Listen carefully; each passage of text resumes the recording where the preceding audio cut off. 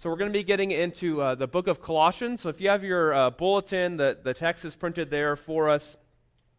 It's Colossians 3, verses 1 through 4. If you have a physical Bible, you can open it there. And, as I was thinking what to preach on this morning, I just so quickly will forget who I am in Jesus week and week and week and week as they pass by. So I thought as the year closes, why don't we look to a text that speaks specifically to who we are in Christ and how we're to walk with Him. So we're going to be looking in Colossians chapter 3, verses 1 through 4, really at that topic. Colossians is written by the book of Colossians is written by the Apostle Paul, and it's written to express the supremacy and all-sufficiency of Jesus. So in the time of the writing, he was combating false teachers that were coming in and saying, Jesus is not enough. You have to do these other things as well. But we see in the book over and over again that Paul is trying to reassure the people about the truths of Jesus and who they are in Christ. So we're going to be looking at that very thing this morning in Colossians chapter 3, verses 1 through 4. So let's go ahead and open God's Word. If then you have been raised with Christ, seek the things that are above, where Christ is, seated at the right hand of God. Set your minds on things that are above, not on things that are on earth. For you have died, and your life is hidden with Christ in God. When Christ, who is your life, appears, then you also will appear with Him in glory. This is the word of the Lord. Thanks be to God. Let's pray. Father, we know each day that we need you to remind us of who we are in you. That we can quickly move into either self-sufficiency or shame over who we are. And Father, we need you this morning to combat that on our behalf, that we can be reminded of the truths of who we are in your Son, that He paid the penalty for our sin and raised and beat sin and death once and for all, and we are one in Him. So God, be with us this morning. In Jesus' name we pray. Amen. So, I finished seminary in May of 2020, and we moved here in July of 2020, and at that time, as kind of like a moving gift, I bought little frozen Elsa and Anna bikes for my children. At the time, they were 6 and 4. I had them shipped to my parents' house, and my stepdad's very handy. He built them for us. And so they were there ready, and they were moving in that age from like little tricycles to like actual bikes, right? So they got their first actual bike when we moved here, and over the course of the last year and a half or so, I've been working with them. We go outside, and our road is pretty flat, so they can ride the bike right in front of our house. And in the last 6 months or so, my oldest, Emma, she's like, I think I'm ready to take my training wheels off. And I said, okay. I was a little nervous because, it's just what a dad does, right? I'm just nervous about the whole thing. So I took her training wheels off, and if you've taught a child to ride a bike, you know what it's like, right? Like I'm holding on to her the whole time as she's pedaling while she goes, and then even if she's like, all right, we're going too fast, so I stop her, right? And then after a while, I held on to her for the back, and I would give her a push and say, all right, Emma, you're ready. And I would let go, but my hands were still here, right? And one thing I kept telling her is that when I let go, you got to make sure you're looking forward, Emma, because she would get distracted. So like Haven would be, my other daughter would be over there, and she would look around and stuff. And I said, you got to look forward. You got to look forward. So she's gotten better over the time, but recently we were going to the park, and there's a park a few blocks from our house. So we're riding down the road, and it's a busier road that gets into our neighborhood, and we're on the sidewalk. Okay, so I'm standing next to her. And at this point, I don't really have to hold on to her too much now. So she's riding her bike down the sidewalk right next to a rock wall, okay? So think about it. It's pretty tight, so I'm already kind of nervous about this whole thing. But I'm like, Emma, you gotta stay looking forward. You got to stay looking forward, because if you don't, you really got to pay attention, because this is a tight space. Sure enough, I started talking to her, and she looked up at me, and guess what happened? She drifted right into the rock wall, and boom, crashed into the ground. And, it's my own heart just like crumbled. But when I think about this, isn't this like us each day? Like that we're supposed to look forward to Jesus, who we are in Him, and we get distracted left and right by whatever comes our way. That our minds we actually get to the point where we'll focus solely on the things outside of Jesus. We're only looking left and right and never looking forward to Him. So the theme of what we're looking at today is that when you come to Christ, Your life is now centered upon Him. When you come to Christ, your life is now centered upon Him. So we're gonna look first at your oneness with Christ, how you are one with Him. And then we're going to go on to see how you walk with Christ. So first, one with Christ. I think it's important in the Christian life. This is the only religion that it works this way, that you have to remember the truth about who you are first. That always precedes any call to action. You have to remember who you are. In other words, the truth, it fuels action. Okay, in seminary, they hit this, it's like a hammer over the head, over and over. Like, you're not going to make legalists out of your congregation, is what they're saying, over and over and over again. They would say this: the indicative fuels the imperative. In other words, the truth fuels the call to action. So this is where we're going this morning. I think this is what the text tells us. It talks about who we are in Christ over and over and over again in several different ways. So the passage lays out this.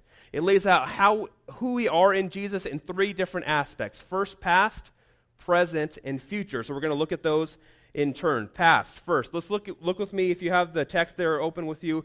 Let's look first at verse 1. It says this: if then you have been raised with Christ. Verse 3, for you have died. So in this passage, Paul is grounding in the imperatives that he gives, the commands to do certain things, in who they are in Jesus. He's appealing to the theology of the work of Christ applied to the believer. So first he says, you have died. We know that we have not physically died, right? No, it's a spiritual sense. In Colossians 2:20, earlier in the book, he says he's speaking of dying to the elemental spirits of the world. In other words, you have died to the power that once held you captive. Sin and death no longer hold you captive. The penalty of death has already been paid in the past. One theologian says this: co-crucifixion in Pauline theology is nothing less than participation in the crucifixion of Jesus and all that is accomplished, namely forgiveness of sins and the defeat of death, the flesh, and the powers. And I love this idea of co-crucifixion. I've never heard that term until I read this. The idea that it was you on the cross with Him. That's how you're one with Him. He paid it for you, and you are one. It's all done. If you have died with Christ, then also the text tells us that you were raised with Christ. Look with me at verse 1. It says, if then you have been raised with Christ. Your union with Christ means you not only died, but you also raised with Him. You are one with Christ in your life, death, and resurrection. You have been raised, beating sin and death forever. And I want you to pause a moment here. Many of us in the room hear this truth all the time. We come to church every week, we read our Bibles, and we believe this to be true about Jesus. We know He lived a sinless life. We know that He died for our sins, and we know that He was raised on the third day. You apply that to Jesus. Yes, it happened to Him, but do you apply it to yourself? Because that's what the text is telling us, that you are one with Him. Those things that He did, He applies to you. So the work of Jesus, don't only think about it as Him. He applies it to you through faith. So through your faith in Jesus, you have beaten death by His work. You were raised with Christ. So that's the past. You have died and were raised with Christ. Presently, look with me at verse 3, the second half of verse 3. It says this: your life is hidden with Christ in God. In the present now, you are hidden with Christ. You are hidden in His life, in His death, and in His resurrection. And I think we need to talk about this idea of being hidden. What does the Apostle Paul mean when he says you are hidden in Christ? And this hidden motif was very fundamental to the Jewish worldview at the time. One theologian says this: according to this a worldview or perspective, many things relating to God and His purposes exist in the present. But because they are in heaven, they are now hidden from human sight. In other words, the things of God are true now. today in your life. They are true. You are one with him in his death and his resurrection. But it is hidden because it is a heavenly reality. We have not physically been transported to heaven. That's not what has happened to us. When you believe in Jesus, you don't just leave. But the reality is still true.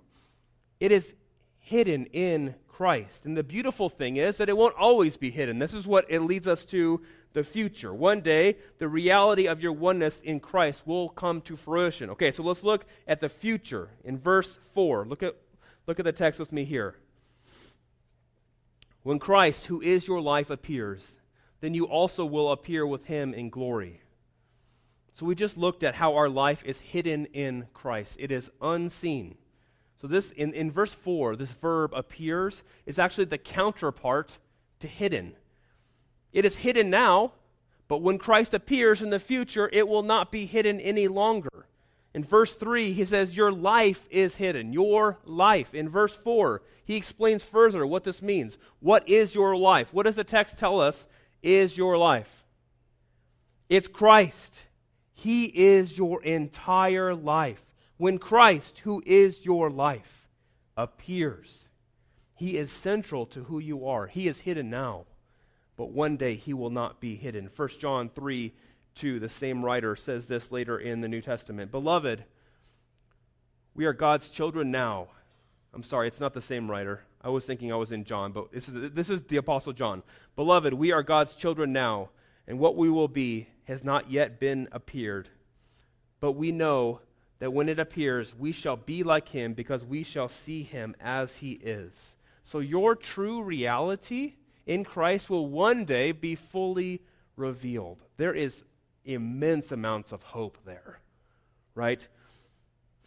One theologian says this, as the text in 1 John suggests, the believer's appearance in glory or in a state of glory will mean a final transformation into the image of Christ by means of resurrection.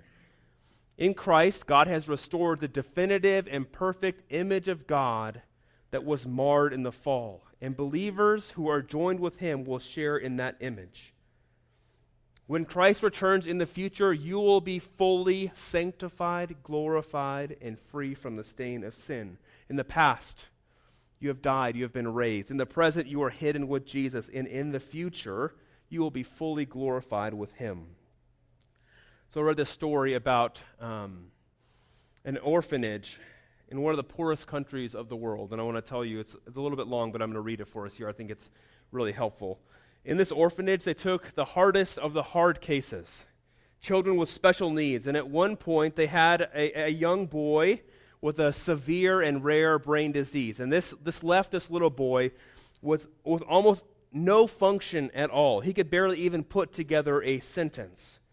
And so the years went by, and he began as a baby right there. And time went on, and he saw person after person after person get adopted, but he was left there. At age 9, he began to be despondent. He recognized that he wasn't like the other children, and he didn't have a whole lot of hope that he'd be adopted. Well, a couple from Texas, great state of Texas, who had adopted from this orphanage before, said, we'll take him. We'll take him into our family. And so one day they came for this little boy to go home with this couple from Texas, back to the Lone Star State. And he was so excited because when he got there, he saw one of his old orphanage roommates that the couple had adopted. And so immediately he had a friend. But what made him proud was when he got home, his parents couldn't really pronounce his name. He had a very difficult foreign name, so they said, we'll call you AJ. For the rest of his time, from those initial months onward, he would say to everyone, my name is AJ. You call my name AJ to anyone that would listen. He had pride when he said, my name is AJ. He had a new identity. And despite all the malfunctions in his brain, he connected his redemption with his identity. Our redemption should be central to who we are. Like he would put AJ on the back of his jersey, we should put Jesus, because we are in him. It affects all of our life. Like this little boy, our redemption is what makes us new. This is the truth about you. This is the truth. And this is what the Apostle Paul here is saying. Remember, he's saying here that truth, it fuels action. The indicative fuels the imperative. And this is what the text is showing us. So point 2 is walking with Christ. What does it look like if you are with Christ, and what does it look like to walk with him? Verse 1 says this. If then you have been raised with Christ, seek the things that are above, where Christ is, seated at the right hand of God. So Paul here, he begins this if-then statement like this. He says, if you have been redeemed, then walk in this way. I'm going to say it over and over again because you can't get this backwards. This is not Christianity if you get it backwards. If this is true, then walk in this way. It's truth fueling action. So what is Paul calling the believer in Christ to do? Seek the things that are above. In other words, focus on the things that are in Christ. And the verb and focus here is seek in verse 1. Now, one theologian says this: Paul is not saying so much that believers should seek to possess the things above, as that they are to seek to orient themselves totally towards these heavenly realities. So we're not looking to escape the world and just go be with Jesus. No, he's saying that the call here is to orient yourself to Jesus. Believers are to seek the things above by deliberately and daily committing ourselves to the values of the heavenly kingdom and living out those values. So it's orienting ourselves towards Jesus. We are calling to commit ourselves towards the kingdom in which we belong. So verse 1 and verse 2 are really commands that are very similar. So let's look at verse 2. It's very similar, but a little bit different. So verse 2 says, set your minds on things that are above, not on things that are on earth. So the repetition here, he's really repeating the same thing. It really shows the importance for believers, right? If he's going to say the same thing in different language 2 times in a row, like a believer, we need to listen. He moves from this idea of seeking to set your mind. And when he says set your mind, he's not saying, well, just think about something. He's not saying it's all up here in your head. In this context, set your mind is an orientation of the will. So it's the basic inner attitude of your life. So he's really reiterating verse 1, right? Orient your lives towards Christ. You know, this time of year, we're, 5 days from the new year. Many people will think about New Year's resolutions, and I don't think it's a bad thing. For me, it's always been a time for me to kind of evaluate my life, kind of take stock of how this last year has been for me. And the cycle of the year helps with that. Let me tell you a couple of resolutions I've made in the past. In the last, this has been a while now, because some of these are before I got married, but say 12 years. I wanted to wear a belt. I didn't wear a belt when I was in college, so I wanted to wear a belt one year, okay? At one season of my life, I was using table salt like crazy. So I said, no table salt in 2012 or whenever it was. Another time I said, I want to smile more. I'm gonna be a smiley guy, right? So often when we think about this time, when we think about, I'm going to take stock of my life and what needs to change, we think about these type of things. I'm going to wear a belt. I'm going to put no salt on my food. I'm going to smile more. But my call to you and to me, first, when we think about this, taking stock of our life, maybe we should look first at our spiritual life. Remember from the beginning, we'll drift left to right? We're going to look over here and look over here when we should be looking at Jesus always. We have a focus towards him at all times.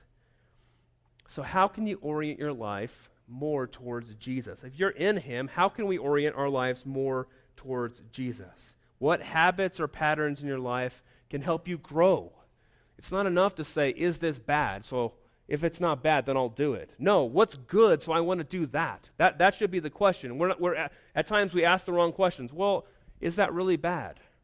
No, it's not bad. Is it helpful? No, it's not helpful either. So you shouldn't do it. It's essentially what the Bible tells us in Hebrews 12:1. It says this, therefore, since we are surrounded by so great a cloud of witnesses, let us also lay aside every weight and sin which clings so closely, and let us run with endurance the race that is set before us. So we're called to set aside everything that doesn't orient our lives towards Jesus. It's not enough that it's not bad. Is it good? Is it pointing us towards Jesus? So when you take stock of your life in the coming days, if this is something you're going to do, I would encourage you, at least nothing else, do it spiritually. Say, how was 2021 spiritually for me? What needs to go? What needs to stay? What needs to change? But remember, this is not to gain favor. Truth fuels action. That's what the text is telling us. So because you are in Christ, he is calling us to walk with him. The second verse of Christ alone, I want to close with this, is a very beautiful verse. I think it sums up kind of who we are in Jesus. It says this, "In Christ alone, who took on flesh, fullness of God and helpless babe, this gift of love and righteousness scorned by the ones he came to save. Till on the cross as Jesus died, the wrath of God was satisfied, for every sin on him was laid. Here in the death of Christ I live." We are one with him. Let us live into this truth this week. In Jesus' name we pray. Let's go ahead and pray together. Father, we come before you now and just thank you for the work of your Son, that we are one with him, that we know we have died, that we have been raised with him. And Lord, we are now hidden in you. And Lord, but we have hope because we know we have a heavenly reality that is not visible on the outward, but God, one day it will be. And Father, we cling to that truth. We cling to the hope that is in your Son and his second coming. Father, we pray as we go out of this place, these truths about who we are would fuel us to live for you, to orient our lives towards your Son. Father, we need you this morning. Thank you for this time. In Jesus' name we pray. Amen.